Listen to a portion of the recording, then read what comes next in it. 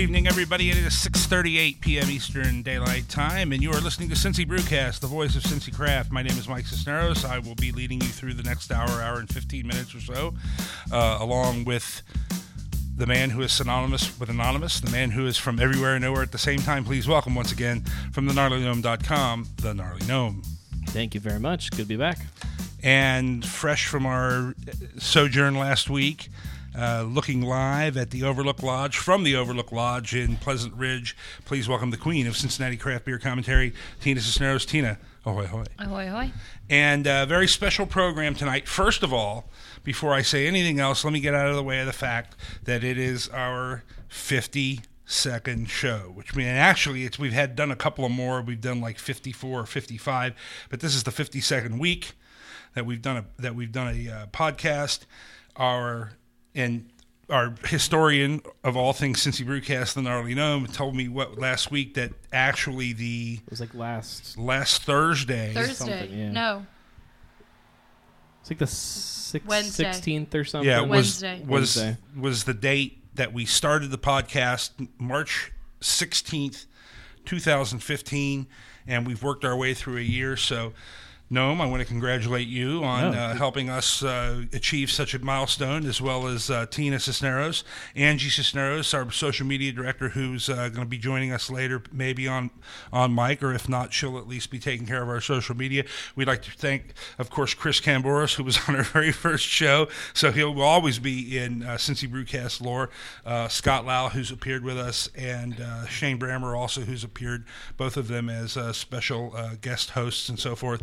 So this is number 52, and as you know, we play a few things during the show, and that'll just help everybody to remind everybody where we've been and what we've done and who we've talked to.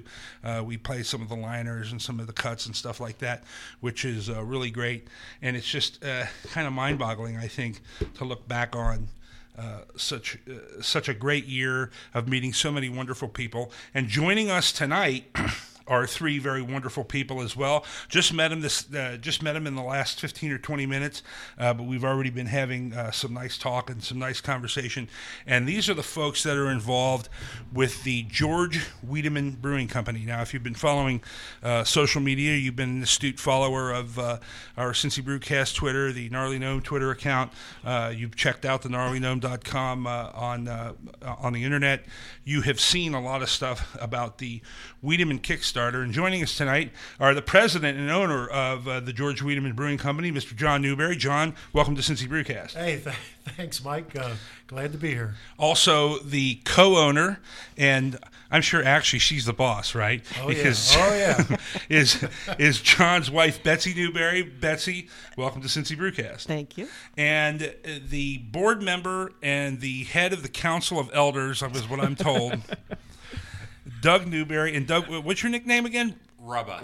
Okay, so I don't know if we're going to call you that, but if somebody else wants to call you that, they certainly can. But Doug, we'd like to welcome all you guys to the show tonight. And his own mother calls him Rubba. Well, it's okay. it's hard to wear down those ones you get when you're a kid, man. I mean, I've been cis for years, so I mean. They started on the playground with me, you're a sissy. And I'd be like, you're so funny. And then it just stuck. And then you actually realized you are a sissy. Well, I am a sissy, that's true. But that's because I've had to deal with you for the last 26 going on 27 years. So you've torn me up. George Wiedemann Brewing Company. First of all, incredible history. And we've talked to, 4 or 5 shows ago, to Greg Hardman and everybody down at Moorline Brewing. Yeah.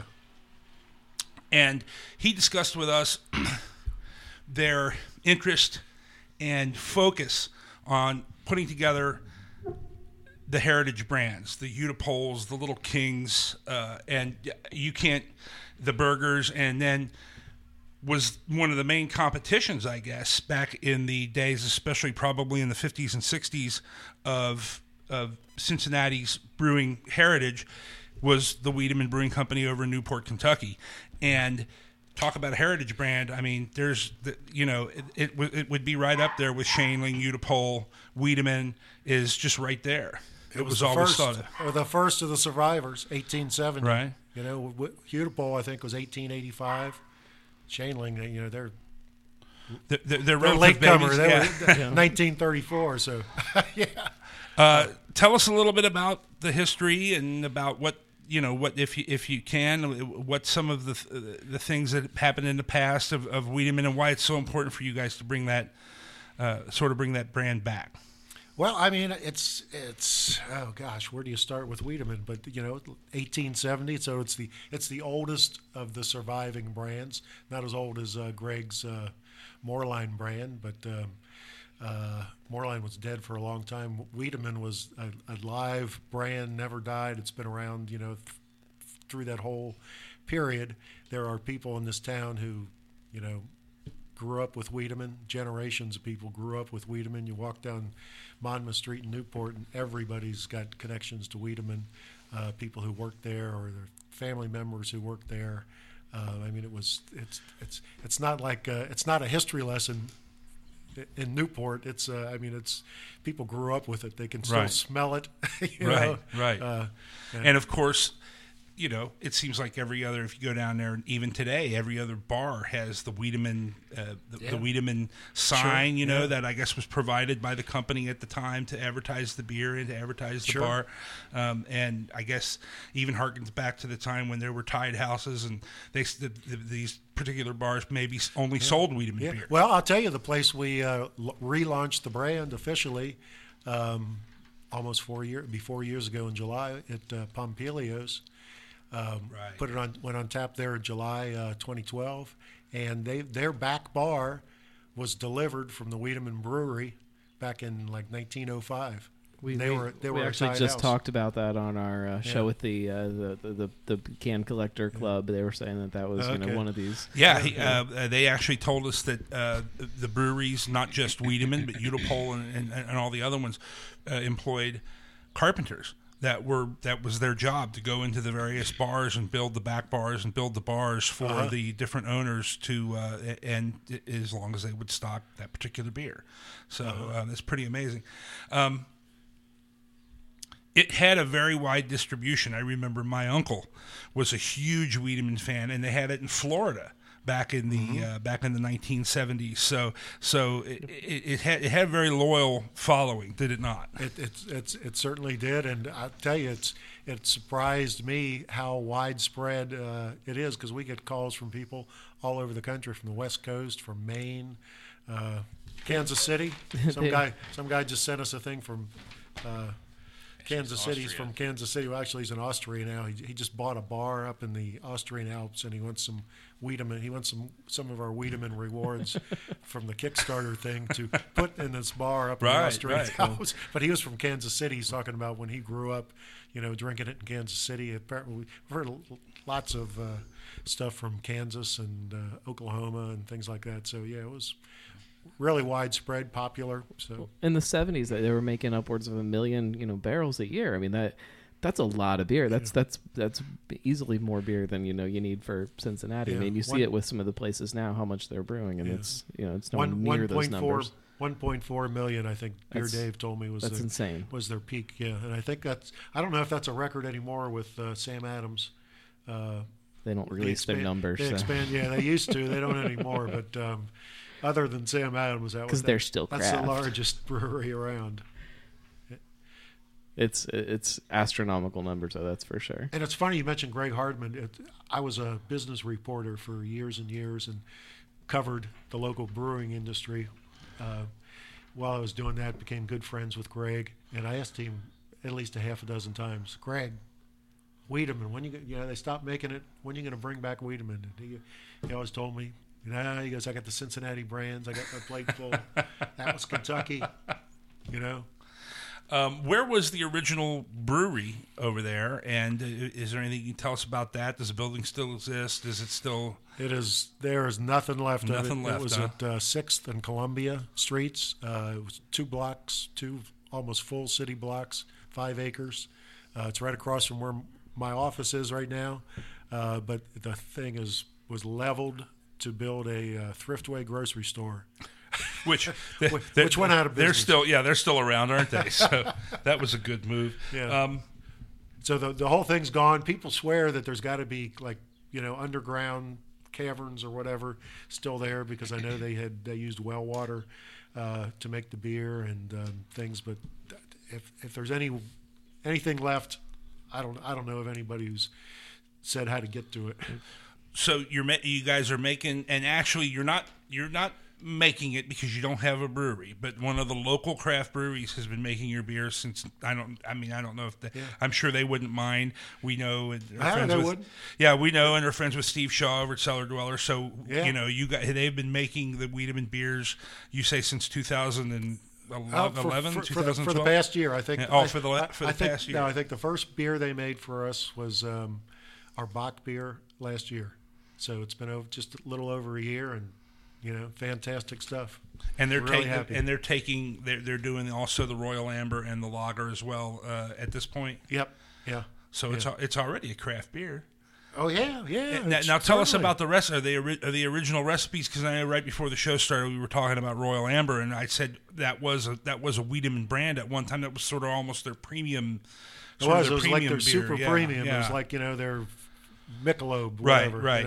Yeah. Back in those days, but no, we do not have the original recipes, and I wasn't too concerned about that. Not necessarily wanted the original recipes because, the original recipes went broke. They stopped making it. Right. So I knew I had to come up with better recipes, but I think we've got the same style of beer as probably Wiedemann was. I don't know, back in the 1800s. I'd like to think. Well, I'll tell you what, we're going to talk about it a lot more. We're going to get into the Kickstarter. We're going to get into some of the affiliations that you might have with another craft brewery, and a couple of other things right after this on Cincy Brewcast. And we're going to take a short break. You're listening to Cincy Brewcast, the voice of Cincy Craft. Hi, Mike Cisneros here with a word about Brewhouse Dog Bones. By now, craft beer fans all over Cincy know the distinctive brown paper sack with a big red bone. You've seen it in great breweries like Mount Carmel, Listerman's, Rheingeist, 8 Ball, Braxton, and more. At just $5 a bag, you know you can't find a more healthful or delicious treat for your best friend, made from spent brewery grains, organic eggs, peanut butter, and brown rice flour. But did you know that Brewhouse Dog Bones is an educational program for developmentally disabled teens and young adults? It's available through the New Richmond, Cincinnati Public, Fort Thomas Public, Sycamore, Oak Hills, and many more school districts across southwest Ohio and northern Kentucky. For more information on where to find Brewhouse Dog Bones, or how to get your developmentally disabled loved one or your school district involved in the Brewhouse Dog Bones program, contact Lisa Graham at area code 513-520-0310 or visit www.brewhousedogbones.com. Give your dog the craft experience with Brewhouse Dog Bones. This is Steve Shaw. This is Eric Bosler. Hi, my name is Gamal Nagy. Hey, y'all. This is Sean Willingham. This is Brett Coleman Baker. Hi, I'm Scott LaFollette. Hi, this is Evan Rouse. Cellar Dweller Craft Beers. Darkness Brewing. Rivertown Brewing Company. Municipal Brew Works. Urban Artifact Brewing. Blank Slate Brewing. Braxton Brewing Company in Covington, Kentucky. In Cincinnati. In Northside. In Hamilton, Ohio. Bellevue, Kentucky. Lamar, Ohio. You're listening to Cincy Brewcast. Cincy Brewcast. And you're listening to Cincy Brewcast. The voice. The voice. The voice of Cincy Craft. So when we teamed up with the masterminds of BLDG and told them the idea of what we wanted to do in the name 8 Ball, we basically said, look, just stay away from billiards and stay away from drugs. And whatever else you got, we're open to it. And they said, well, 8 Ball, okay, we see 4 guys, knocky knees, short shorts, 8 balls. And I thought, this is terrible. And I go back to the owner of the company and I said, you'll never believe what these jokesters want to do. They want to call it 8 Ball with 4 guys, short shorts, knocky knees, 8 balls. And the lady at the desk laughed so loud that Ken looked over and said, do it. Back here on Cincy Brewcast with the brain trust, I suppose you can say, behind the George Wiedemann Brewing Company, owner and president John Newberry, the wife and co-owner of George Wiedemann, Betsy Newberry, and Doug Newberry, the board member and the chief of the Council of Elders, which I'm going to say that for at Rubba. Hello, Rubba. Hey, I'm here. Thank you. I had to say it at least once. And I also have to play this by contract. From the beer fridge. So we have gotten a couple of the delicious Wiedemann offerings, and again made in a craft style from our friends at Cellar Dweller Brewing. Steve Shaw running the show over there, so we'd like to give him a shout out. And I just sniffed this Bock, which is the first thing I'm going to go after, and man, it is just, you know. And we had the Bachfest show. You can see our Bachfest poster. We were talking to a lot of Jake Rouse and Tom Hall down at Moorline. And Bach was the first beer that I'd ever had that had a different flavor profile than regular lager beer or Miller or even Heineken or anything like that. It was the first thing that really made me realize that there was variety and different flavors and good flavors and stuff that you would actually rather drink a lot of times than lager, you know. The first extreme beer. And it's got that particular taste. I'm told it's malt. I think it's kind of a malt and yeast sort of a marriage, but it's got kind of a, I don't know how to say it, like a musky flavor or kind of a musky aroma and stuff that's just so characteristic to me. And this really has it, and it's really terrific. And I thank you for bringing it by. Can I give Kevin Moreland a plug on this stuff, because it's actually his recipes. Kevin's now at Taft's Ale House. He developed these recipes for me when he was up at Listerman's. Okay. Another plug for Listerman's, because Wiedemann wouldn't be here without Dan Listerman and right. up there. Well, and of course that's a big, you know, there's probably half of the craft breweries in Cincinnati wouldn't exist if it weren't for Dan Listerman. So and yeah, I mean it's really the tentacles of Listerman, and then the way some of the different other craft breweries, you know, there's 3 or 4 guys now all over town from Mount Carmel up the street. You know, there's Kevin with Taft's, and there's Sean Willingham who worked with Steve Shaw at Municipal, at Cellar Dweller, who's now moving on to Municipal. So it's just a huge network of these guys that have been putting together great beer here for the last decade or so in Cincinnati. Yeah. This is terrific. Is this something that's going to be a seasonal thing? Is something that'll be on offer in the tap room? Or I like this so much. Well, we'll that'd probably be all putting time, this out all year round in some version or another. We may have to come up with another Bach for Bachfest and just put this out all the time. It's terrific. So, yeah, and then the Royal Amber again. So you have Kevin Moreland from Listerman, Dan Listerman, Steve Shaw. You guys got huge craft beer. It's not like somebody's coming out and trying to make the old Wiedemann again. You guys have a huge craft signature on your thing, and you know on your brand. And one of the things that I kind of got from one of the, you know, haters are going to hate, somebody on one of the groups said something to the effect, made a comment when they, you know, somebody retweeted or shared your Kickstarter thing. Is would it be, you know, is it all right for me to, you know, for them to produce a good beer or to produce decent beer before I, you know, support them or whatever? Yeah, that was our buddy. Yeah, we saw those tweets too. Yeah. So, but I can, you know, I mean, how you know, I don't understand. I mean, that doesn't make any sense to me, because if you've got that big of a craft backbone and such an interest in it and such a pedigree from it, I don't understand how people can discount you guys. It doesn't make any sense. Well, if I can kind of put my 2 cents on that a little bit, Wiedemann had that small period in their history where they were not brewed here. They weren't anywhere close to being craft. They were bought by out-of-towners, and I don't think the beer was very good. So there may be some people that have that stigma still stuck in their head that think this beer is one thing, not understanding that the Wiedemann of today in Cincinnati is not that Wiedemann that was, you know, those out-of-towners. We run into that a lot with a lot of the people who were in college in the days, and that was the cheapest beer they could find, and that was the stuff that was made, you know, after 67, after 83. it bounced around to a number of different owners, and I think it was just the bargain beer is what they were trying to market it as. It was a damn good cheap beer. I mean, compared to Budweiser or Bud Light, or why did that happen? What happened? There, so many of the great local brewers, and you can start with Wiedemann, you can talk about Utapole, and you can talk about Stroh's in Detroit, and you can talk about so many other of the local Fall City, which is a heritage brand that they're trying to bring back in sort of a craft wrapping, if you will, or with a craft backbone. What happened to those? To those businesses? I mean, what big beer happened? Well, yeah, I don't think it happened. I don't think it was anything against the beer. It was just the name. People were embarrassed to buy local beer at the time. They wanted to get the big names that was doing all the advertising. So it was a trend or a style. So I don't think the beer was bad necessarily.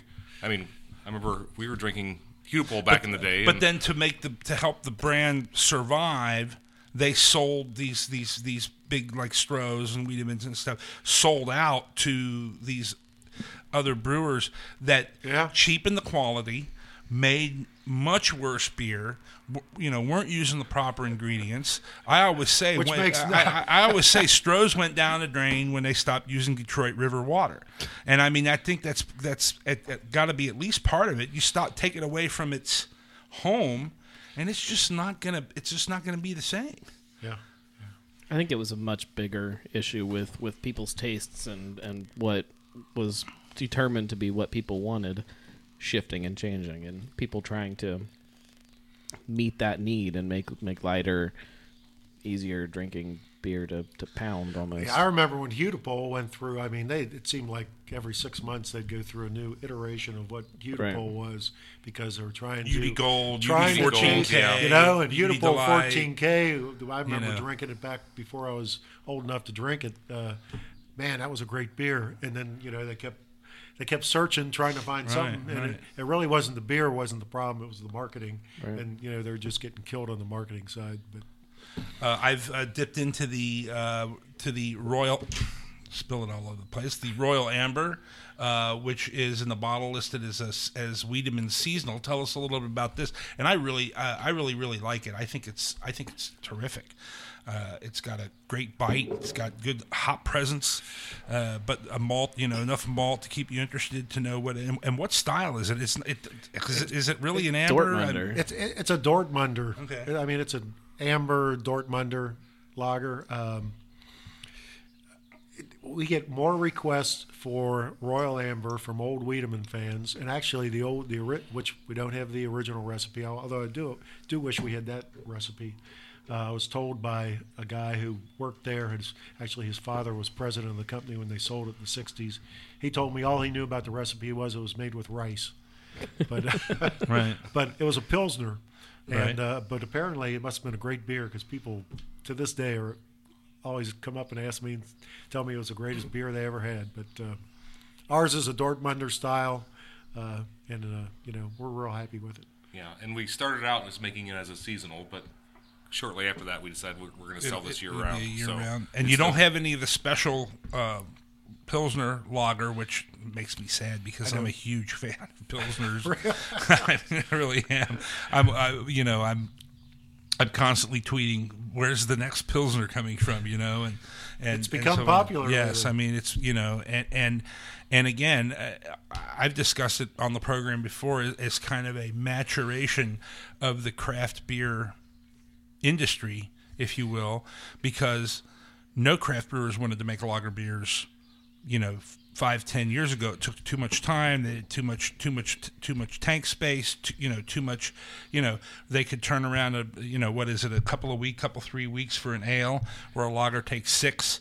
But I've seen it as a sign of maturation of the craft brewing industry that they've started making the lagers, the Pilsners, and the Dortmunders, and so forth and so on, that take time and expensive ingredients to do. And I think that's a big. I think that's a huge sort of graduation for the craft beer business, in my opinion.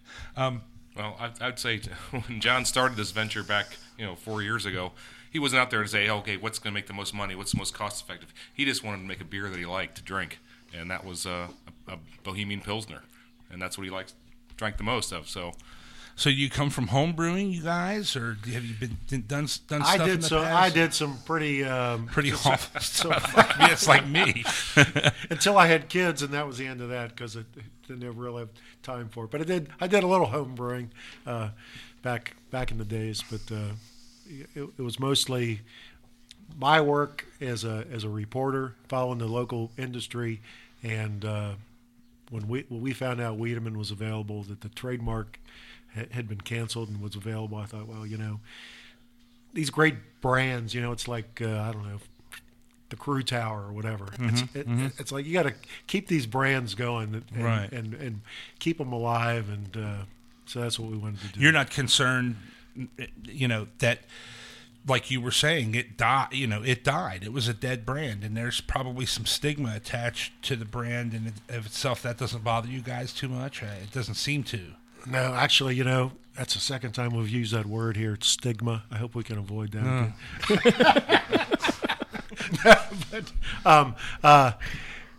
It's sad that Wiedemann, that Pittsburgh Brewing Company was the last company that made it out of town. Well, there's your problem. Yeah, well,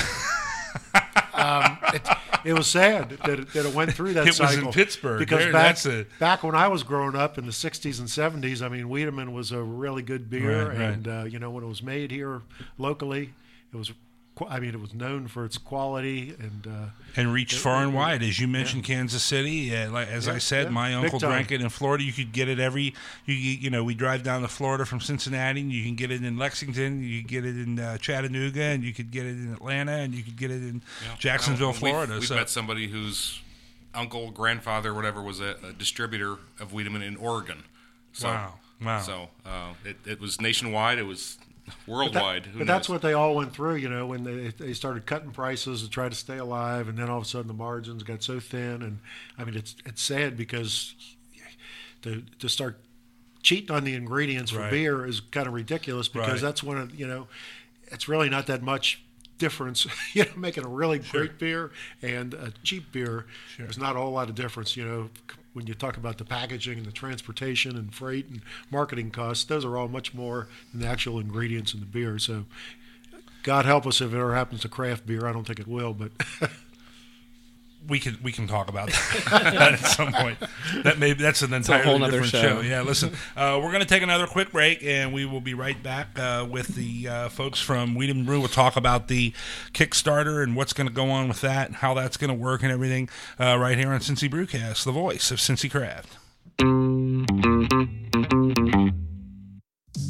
Hi fans, I'm going to tell you about the new apparel supplier to Cincy Brewcast, Pastura Screen Print. Mario Pastura has built his family business with the craft beer movement in mind. They've done custom items for Old Firehouse, Listerman, and many more. Screen printing to embroidery, Pastura Screen Print has the answers for your custom apparel and marketing needs. Contact Mario or any of the pros at Pastura Screen Print at 513-550-2271, by email at pastura.screenprint@gmail.com, and coming soon at www.pasturascreenprint.com. The craft of custom apparel is Pastura Screen Print. Hey y'all, this is Sean Willingham with Municipal Brew Works in Hamilton, Ohio. You're listening to Cincy Brewcast, the voice of Cincy. This is Eric Bosler from Darkness Brewing in Bellevue, Kentucky, and you're listening to Cincy Brewcast, the voice of Cincy Craft. Back here on Cincy Brewcast with Doug Newberry, John Newberry, and Betsy Newberry from Wiedemann Brewing Company in Newport, and you're still in Newport, right? Tell us about the Kickstarter and what's going on with that, and just all the details you possibly can give us on that. Well, we decided to do this Kickstarter just to kind of generate some publicity, a little cash, hopefully, as we try to get our site for a brewery selected and funded and all that stuff. Yeah, we've been working with a couple different places that we're looking at, and we think we're getting closer to picking one of those. And we said, well, okay, now's a good time for the Kickstarter to get going and generate some interest and get some level of interest from our fans. What do people have to do to get involved? All they have to do is go to our website, Yeah. WiedemanBeer.com. There's a link to our Kickstarter campaign, and we've got ranges from $1 to $2,500. I mean, we've got all kinds of stuff, and we're making, like I say, they're instant collector's items. They're all Wiedemann stuff that we got Wiedemann's logos on it. So as soon as we get them to you, you can turn around and put them on eBay and double your money. Wiedemann stuff sells well on eBay because we keep trying to buy it up and keep getting outbid. Now, what the goal is? What the goal is $30,000. Okay, and that will get it kicked off into construction, design. You know, it costs so much to build it. It's going to help with our design, with the architect fees and things like that. But it's a small percentage of what we need to. The goal is kind of arbitrary. You know, you just kind of pick a number out of thin air, and we'll get it done either way.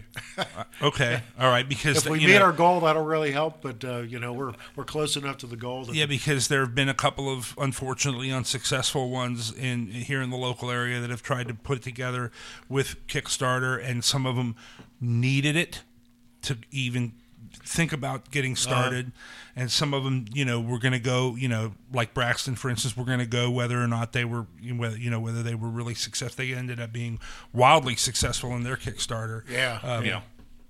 But I mean, our goal is $30,000, and that's 2-3% of what we need to get going. Right. I mean, breweries are right. pretty expensive. And most people think, let's start a brewery. Well, if you could sell beer through Kickstarters, then I think you'd see that'd be great. But unfortunately, you can't offer beer as rewards. I'd love to be able to go in there and offer as a reward, a case of the new beer that we're going to be making there, because that'd be a lot of fun. Right. Location. If have you considered that yet? Or I mean, obviously it will be in Newport, I would think, but the location obviously is going to be important. Well, I'll say this much: we have just in the past few months looked outside of Newport, and we are considering other locations something outside of Newport. Somebody suggested to me, I should go look at, they cited Braxton as an example that Covington is being very aggressive, trying to promote their downtown, things like that. It's not the Newport. I don't have any complaints about Newport. It's just we just haven't been able to get something together there yet. But we're still there.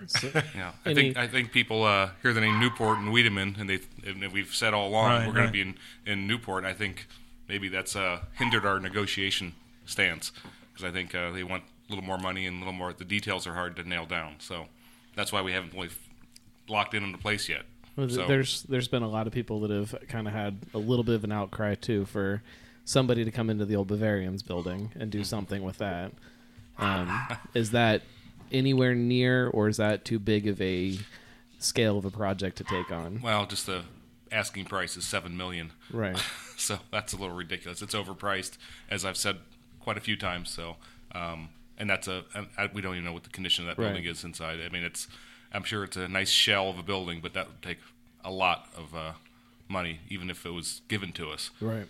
Well, I know. There was a lot of renovation done in it when it was the Brewworks. And also that was a Jillian's, great brewery. Yeah, I love that place. It's a hair before its time. Right. Yeah, I think I was talking to Ken Fields. He said he put $9 million into it, just renovating those places. So, wow. So, but the current owner hasn't done anything with it since 2004, 2005. Except try to demolish it over and over and over. So, and he can't, right? It's a historic. Well, he's working on it. It's waiting on a judge's decision at this point. Okay. They got turned down by the city and by the Urban Review Board, and then they filed lawsuit. So now it's sitting in a judge's hands, and it's been almost a year since they filed the lawsuit. It's amazing to me that somebody over there hasn't tried to champion the cause, and a willing participant like yourselves, somebody that can say, hey, we've got somebody that will come in here and get started, Well, yeah, we forthwith, pretty much. We would love to right. possibly look at something like that, but it's going to take a developer, somebody with more resources than we have, or just the city. I mean, why isn't the city involved in that, or is that just too much? It's too much for them. It's too much for the city. to bite and chew. Yeah. Right. Yeah. That's pretty interesting, though. That would be a hell of a location for you, right off the highway there. But we've got several locations where we're still knocking back and forth, right. and I think we'll get it done. We'll get it done soon. Right. What is the overall feel that you guys are looking for? I mean, I know we've heard brew pub. Well, more than a brew pub. I mean, because we are going to use it for a production brewery, but we're looking. I think the feel for our tap room is going to be more of a museum kind of a feel to it. Older music, just kind of we hope a hip place to come in. But we're going to have we've got a lot of Wiedemann paraphernalia, a lot of advertising stuff. So we're going to be promoting the fact that it's been around here and it's a historical brand. Right. Yeah.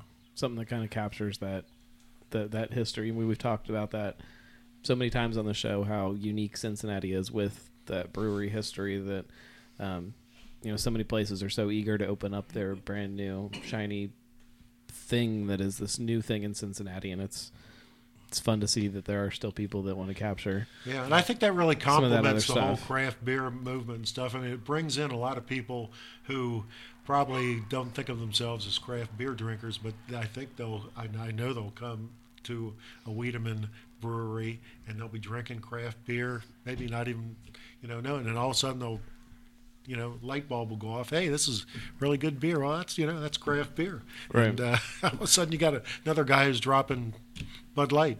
Well, and then what a hell of a built-in marketing tool you've already got, because you've got literally over 100 years of previous advertising that you can build on. Big time.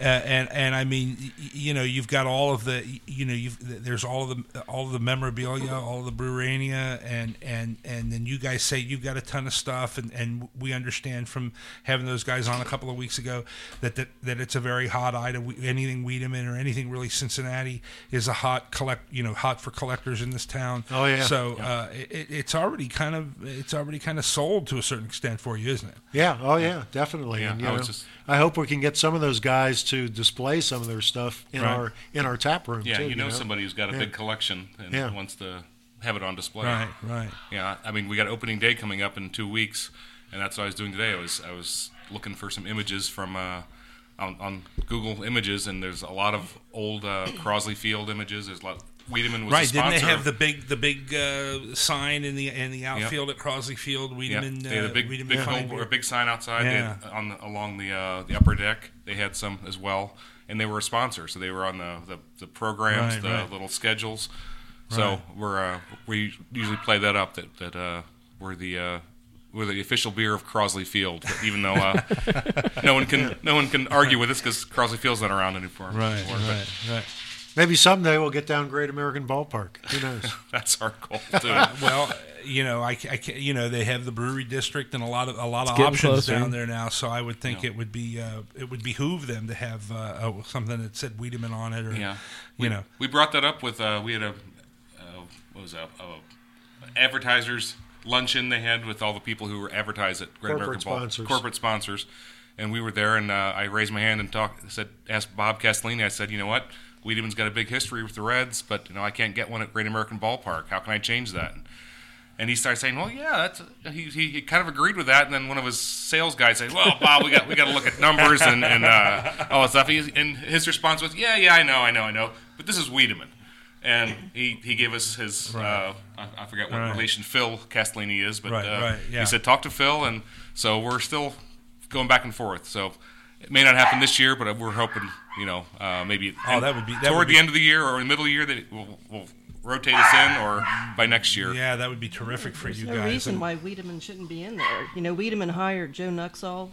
Right. It's probably a little known fact, but Wiedemann hired Joe Nuxall, and it just has such a history with Reds baseball, and I think we're the only brewery in the opening day parade this year. We've got our Wiedemann horse-drawn wagon from Wegman Farms. Right. Yeah. We just got the list of all the entries, popular. And there's no other breweries in the opening day parade. That's surprising. Yeah. So they get the brewery district and the Bachfest goats in it, but really no other breweries. I was surprised. It is really surprising. Yeah, that is, because that's an opportunity, to really get your name, especially if you're new or you haven't been around for a while, to really get your name out and really, present yourself as part of Cincinnati, to be part of the opening day parade. I think that would be pretty cool. Well, congratulations on that. I mean, that's great. I mean, maybe all the other breweries are just pulling back, saying, "Let Wiedemann have it this year. Let's get them going." They really should be at Great American Ballpark. Even we agree. Lots of, we talked about it before, but obviously there's lots of support then for you guys from all different aspects of the brewing community here in Cincinnati. Yeah, definitely. Yeah. Listerman, we've talked about Listerman. They've been great. We're always up there at all their big festivals and everything. Blank Slate did some brewing for us. Yeah, Blank Slate did the summer brew a few years ago. Okay. It's what everybody keeps saying. It's a big community. Right. Excellent. That's fantastic. I remember when I first got the trademark for Wiedemann, and before I had made any beer or anything, I just got the trademark. I ran into Dan Listerman and Kevin Moreland down at Bachfest 4 years ago, almost exactly. I remember I was sitting there drinking one of Dan's Friar bacon smoked box. Probably one too many of them, and I told him, I ran into them and told them I was bringing back Wiedemann, and they said, come on up, we'll help you, and they did. So it's great. Well, that's terrific, guys. We're really happy to have another, heritage brand coming back to Cincinnati. It's terrific. We're going to talk a little bit more about it, and I think we're going to try a little something else that you brought for us. So we'll reopen the beer fridge here in just a moment. So we'll be right back with John Newberry, Doug Newberry, and Betsy Newberry from George Wiedemann Brewing Company in Newport, Kentucky, right here on Cincy Brewcast, the voice. Wasn't me. The voice of Cincy Craft.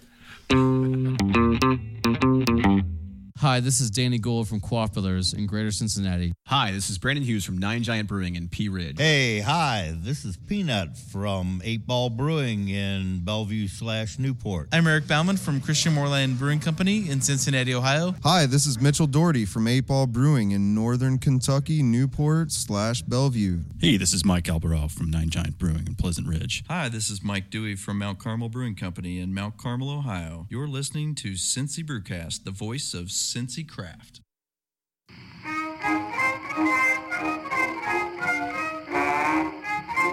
Hello there. You're listening to Cincy Brewcast, the voice of Cincy Craft. What's it called? Beef Trust. Beef Trust. Yes, my great Beef Trust? Yeah, my great grandmother and her sisters were known around Mount Healthy as the Beef Trust. Why? They were big women.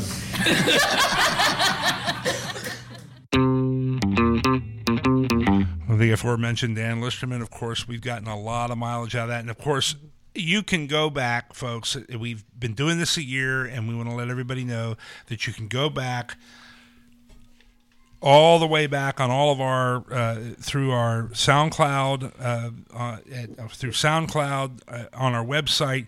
You can go back and find the RSS feed on our website. You can send us an email. We'll send you a link if you want. That's right.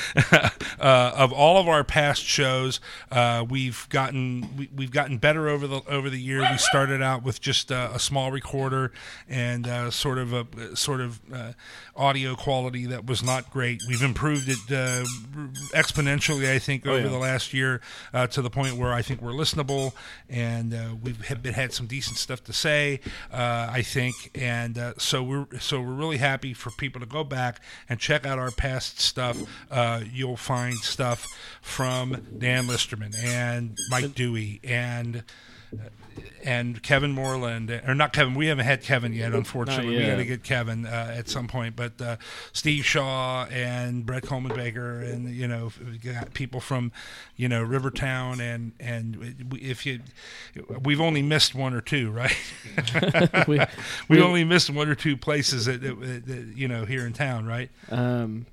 Depending on your definition of town, we're getting there. We're trying to get everybody, and we will get everybody. Year 2, I think, is gonna fill some of those gaps that we've missed so far, and we got a big show next week. Yeah, and year 2, somebody that we have not had yet on the program, but they've got a lot of stuff going on over there, and we got a big show going on over there next week at 3:00 at 50 West. So we're going to be talking to everybody over at 50 West about all the stuff that they're getting involved in, including the cycling stuff and cycling and I think they just posted their signups for their volleyball league and a little bit of everything going on over there. For me, year 2 is going to be the year of video for Cincy Brewcast. You're not even open. Well, what the hell? What the hell you hand me a beer that's not open for? Jesus. I was passing it down to Tina to fill glasses, but it never quite made it there. Who was drinking? Were you drinking? That was this mine. glass? That was the Bach. Yeah. Oh, all right. Well, let me extend an invitation for when we get our brewery open. Absolutely. You guys can come down, especially when you get video, because I said it's going to be a museum of all this old Wiedemann Breweriana down there. So yeah, definitely. We'd love to have you down there. Well, we sort of do the video and we sort of have different stuff, but we're hoping to get making a vast improvement in what we're able to offer right now. We're still in experimentation phase. Yes, we're still in trying to get some stuff worked out to where we can actually have a pretty nice HD video camera. Been trying to figure out how to hook it up to a computer for weeks and still haven't been able to figure it out, but I think we're getting closer. So now what we by have our here, next live show we will have better video, I can tell you that, which we haven't talked about this yet. But is that this? Yes. Okay. So I don't need another sample. Okay. That's all right. I'll like it. No, this is probably the other end of the beer spectrum. We have a debut, which we've been very, very fortunate that the folks, Brett Coleman Baker and Josh Elliott and the folks at Urban Artifact have been so kind to us over the last year and a half, and they have given us several of their new brews to debut here on the program. And so, again, by contract. From the Beer Fridge. And Noam, tell us all about this one. This is Atso, which I wish I had had a chance to do more research into the name. I know it has to do with some kind of Finnish mythology or something with a bear spirit, something like that. It's like a creature there. It's a bear. It's real similar to their Kodiak, which I think you probably had when they first opened, yes. which was their coffee brown. This is a little lower pH, so a little more tart, and I think a little higher alcohol. This one clocks in at 9.5%, so wow, it'll catch up with you. But it's really smooth. It's really, like really smooth drinking, and sure. it does not taste like 9.5%. And I think they went with deeper roots for the coffee for it. That's good. Oh, that is nice. And you're right. That is so smooth it will catch up with you. Yeah. Drink it.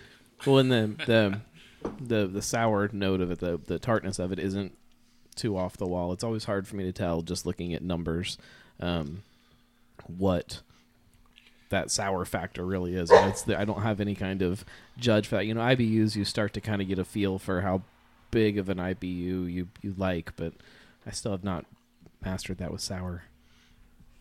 I like it.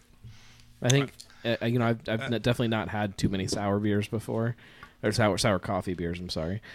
So it's such an interesting beer to me. You know? I think the sour flavor sort of replaces the coffee at the end. You know, in most beers that are brewed with coffee, you get that coffee flavor at the end, like, you know, the finish on a regular cup of coffee, I guess. Mm-hmm.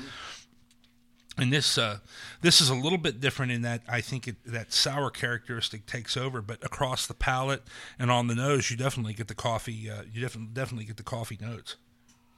I think it tastes like a little bit like too strong coffee, almost. Like that something about the sour just makes it sort of a little too. I'm not sure what it is for me, but it's like a little too astringent, maybe. Like you used water for 2 cups, but you put in coffee for 5 cups. Is that like 4? To me, it pulls out different notes of the coffee that you don't typically get from a lot of kind of like the way I love Mount Carmel's coffee brown, because it takes the coffee and presents it differently in a beer. I don't know. So that is Otso from Urban Artifact dropping in the tap room tomorrow. I believe tomorrow on their Tap Tuesdays. I'll have some notes up on the website, hopefully tomorrow too. We'd like to thank Brett and everybody over at Urban Artifact for providing us with the sample. It's quite good, and go over there and get you some tomorrow. I just got kind of a fun text message too. This is I guess breaking news on Cincy Brewcast, even though people can't see it. For builders only at this point at Braxton for their party, another beer in bottles. It is a Kiwi Berliner Weiss.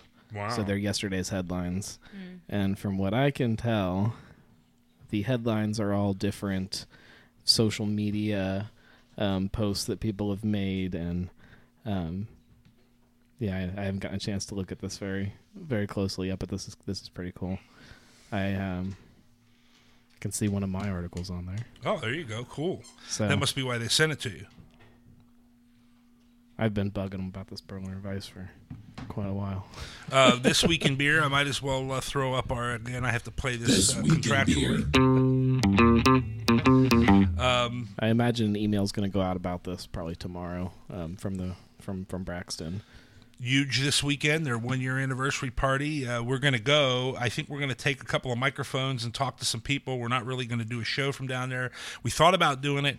The guys were kind of like, we're going to be awfully busy. Right. We don't know how much time we'll be able to take with you.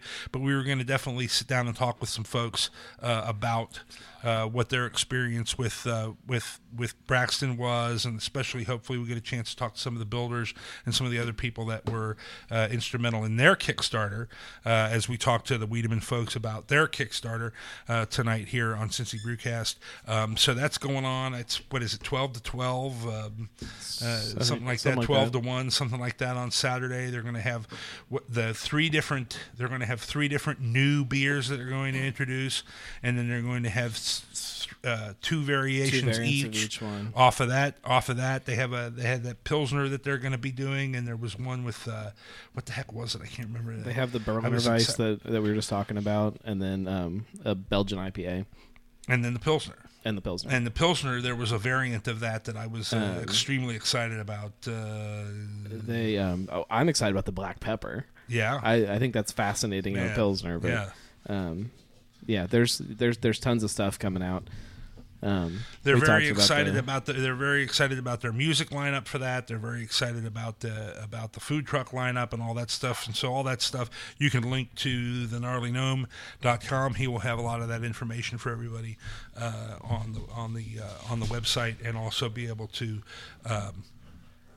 link you to the Braxton website as well through that. So I got a little bit of news today talking about the Hibiscus Blue up at Mount Carmel Brewing, and there was some couple of things on the group today. Somebody asking where it was available in the Blue Ash area, or the Kenwood area rather, and so I was able to get on with Roger Hill from Mount Carmel Brewing, and no distro until May. Which you may know, but that they were going to have it at the Zoo Brew or whatever that's coming up in a couple of weeks. So they were going to have a kind of a preview of it down there, which I think that event's usually sold out. It's probably sold out already, I would think. But the distribution that it's going to see. It's going to see bottles. Yes, in June. Yeah. Yes, so that was one of the things Roger also let me know, that the bottles were coming in June, and bottles of Sap Attack come out, I think, this Thursday. The Irish coffee, or the Irish cream coffee brown the Irish Irish coffee brown sold out incredibly fast. I got a shot at some of that on Friday night. It was pretty damn incredible. It was pretty damn good. They're doing some big things, so yeah, and big taproom expansion, I guess, something on the order of. As soon as we can squeeze some information out of somebody, we will. Be by a factor of 2 or 3, I guess, the amount of space that they're going to have in their taproom. So a little birdie told me that cans will be in Old Firehouse this week too, starting their canning process, and they're going out in April, so that's happening very quickly. That's amazing for them too, and great for them. It's been a long time coming, because when we talked with Adam back about a year ago now, it's almost been, he was mentioning to us that cans were on the way. It was just a question of when and how many and how many things and stuff like that. So lots of stuff going on in the Cincinnati craft beer movement. Of course, go ahead and a great article today in the Business Courier. I met him too at Braxton, and I can't remember his name. A writer, very good story about Taft and what they're coming Andy up on there. Brownfield, maybe? Andy Brownfield, that's who it was. And is he the new beer reporter at the Courier? I think so. Well, he's yeah. Took over for you?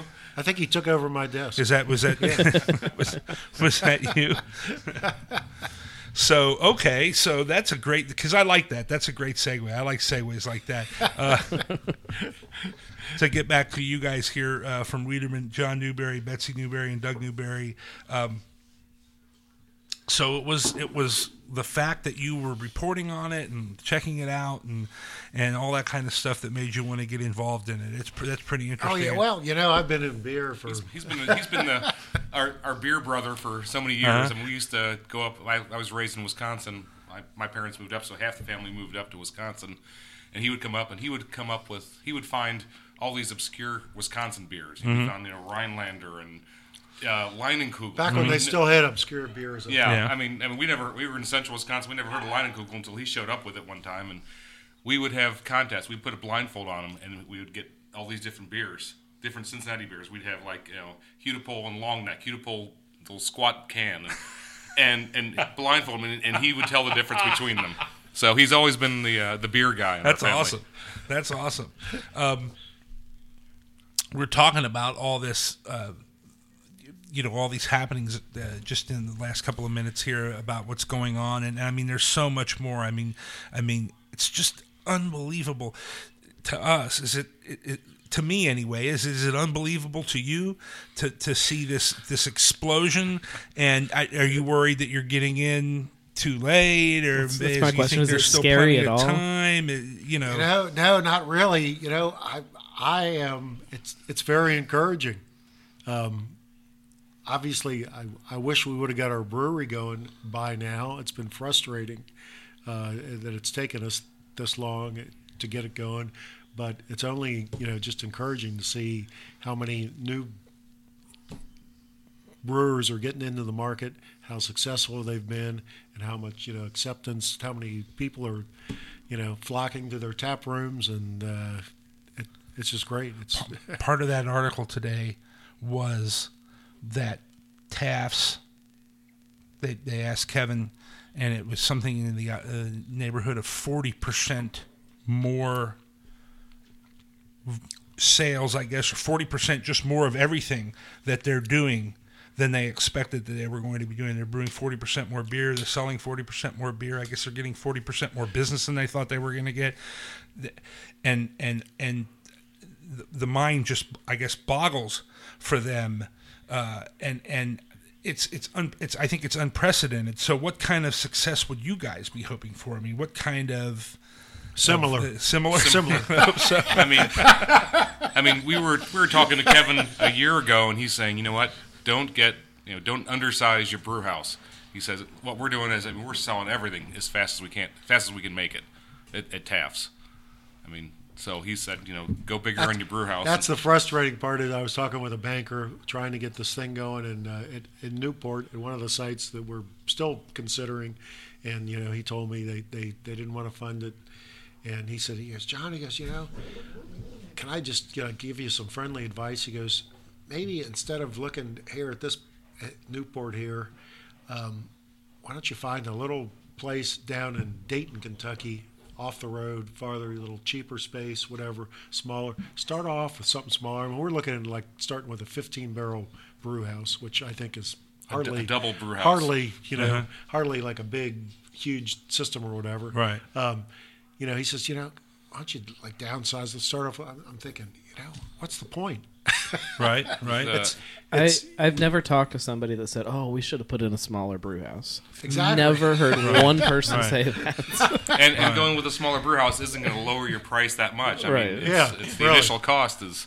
So where's the disconnect? And we only have a few minutes left, but where's the disconnect? I mean, this is a banker. This is a guy who should know that this is kind of a pretty good bet right now. So what is it that they're not seeing? Is it just are they trained to be really conservative, or and I don't think they're really plugged into.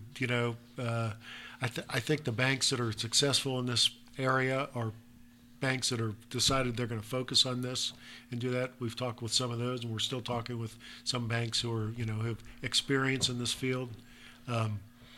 This was a community banker.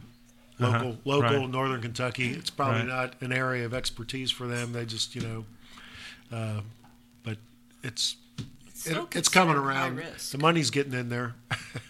And you just that's what you said. It's still considered high risk, and I can see that. I guess. I mean, it is ephemeral. You only rent beer. I mean, really, but still, it's. I guess it's just kind of feels risky still, and it's so new that there's no track record to go off of, other than the fact that I don't think any Cincinnati breweries failed. Because even the successes, right, are only a year or 2 or 3 old. I mean, you've got Mike down the street, from us here, and there, and he's been around 10 years, but he has. It's not like his growth was meteoric in those 10 years. He tells us, it was a very steady process, a very slow process, and he almost wishes he'd have been able to get in it at this time where the return was really amazing right off the bat, like it has been for your Mad Trees and your Tafts and your Rheingeist. I remember when he started. I went down. I was working at the business. Well, I forget what paper I was working. Probably the Post at the time. But I remember reading when they got their commercial license, and I called them up, and they were in the basement of the house, about a room as big as this, which is a small room for you people who are listening. But that was his brewery, his commercial brewery, at the time, and that was their house. Right. And selling it not in 12-ounce bottles or cans or anything like you're seeing these days, or 16-ounce cans, but selling them in growlers. You know? Well, actually, at that time they were selling it just in kegs. Just a keg. And he told me they decided. They can't sell in kegs. He had a 2-barrel system. He says, I sell four barrels of beer. He goes, I'm out of beer. He goes, I realized that was not sustainable. So he moved to growlers because that gave him a little more flexibility. Right. And developed his own reverse pressure, whatever, filling system for the growlers, and was able to do them that way, and then sold them right down the street out of a little Coke cooler down here at the BP station on the corner of Clough and Mount Carmel. So then I bought some of the first ones. So, did you really? Yeah, I really did. Yeah, it's a great story. And I even asked the guy, I says, where do they make these? He goes, I don't know, somewhere around here. He says, because it's Mount Carmel. Oh, some guy's basement. and little did I know, it was right up the street from where we bought this house. So, but see, I think that kind of expresses this whole thing of that. Like, you have that tie now to that brewery. You'll always have that tie to them, and it goes back to this Wiedemann thing. This is something that people have been tied into, not only from their whole lives, from their dad's whole life, their grandpa's whole life. It gets tied into your whole family's culture at this point. It's neat to see that in a craft brewery, because like you said, craft beer it's not that old, especially here in Cincinnati. Beer's always been like that. It's always been like this emotion. People have emotional connections to their beers. Yeah. I'm not sure why that is. Well, maybe because you have so many good times drinking beer. All of your best memories, all of their best memories. So. There's a beer in one hand. All of my worst memories, there's a beer in the other hand. But I get that you can still laugh at it. I get that it's really the beer. I mean, you got to have great beer, but it really is a lot. The brand and the tie you have to that brand and things like that. I think those are important. That's why we want to keep this Wiedemann thing. That guy who called you the other day said they were watching basketball. This old guy. Go ahead. He called me up. This is a guy from no, it was another guy from Kansas City actually. But he goes, we were just talking about this the other night. He goes, we started talking about, we were we're watching basketball till 1 o'clock in the morning, but all we were talking about was Wiedemann. He goes, we were laughing, telling stories. He goes, it was like we were young again. He goes, and then he got on the internet and looked up Wiedemann, found out it was back, and he called me up wondering how he can get the beer. Man, this is cool. probably I need it before the end of March Madness. It's probably been 30, 40 years since he's had a Wiedemann beer, but he's still got, it's still got that hold on him. That is so cool. Yeah. I mean, what a great story. Uh-huh.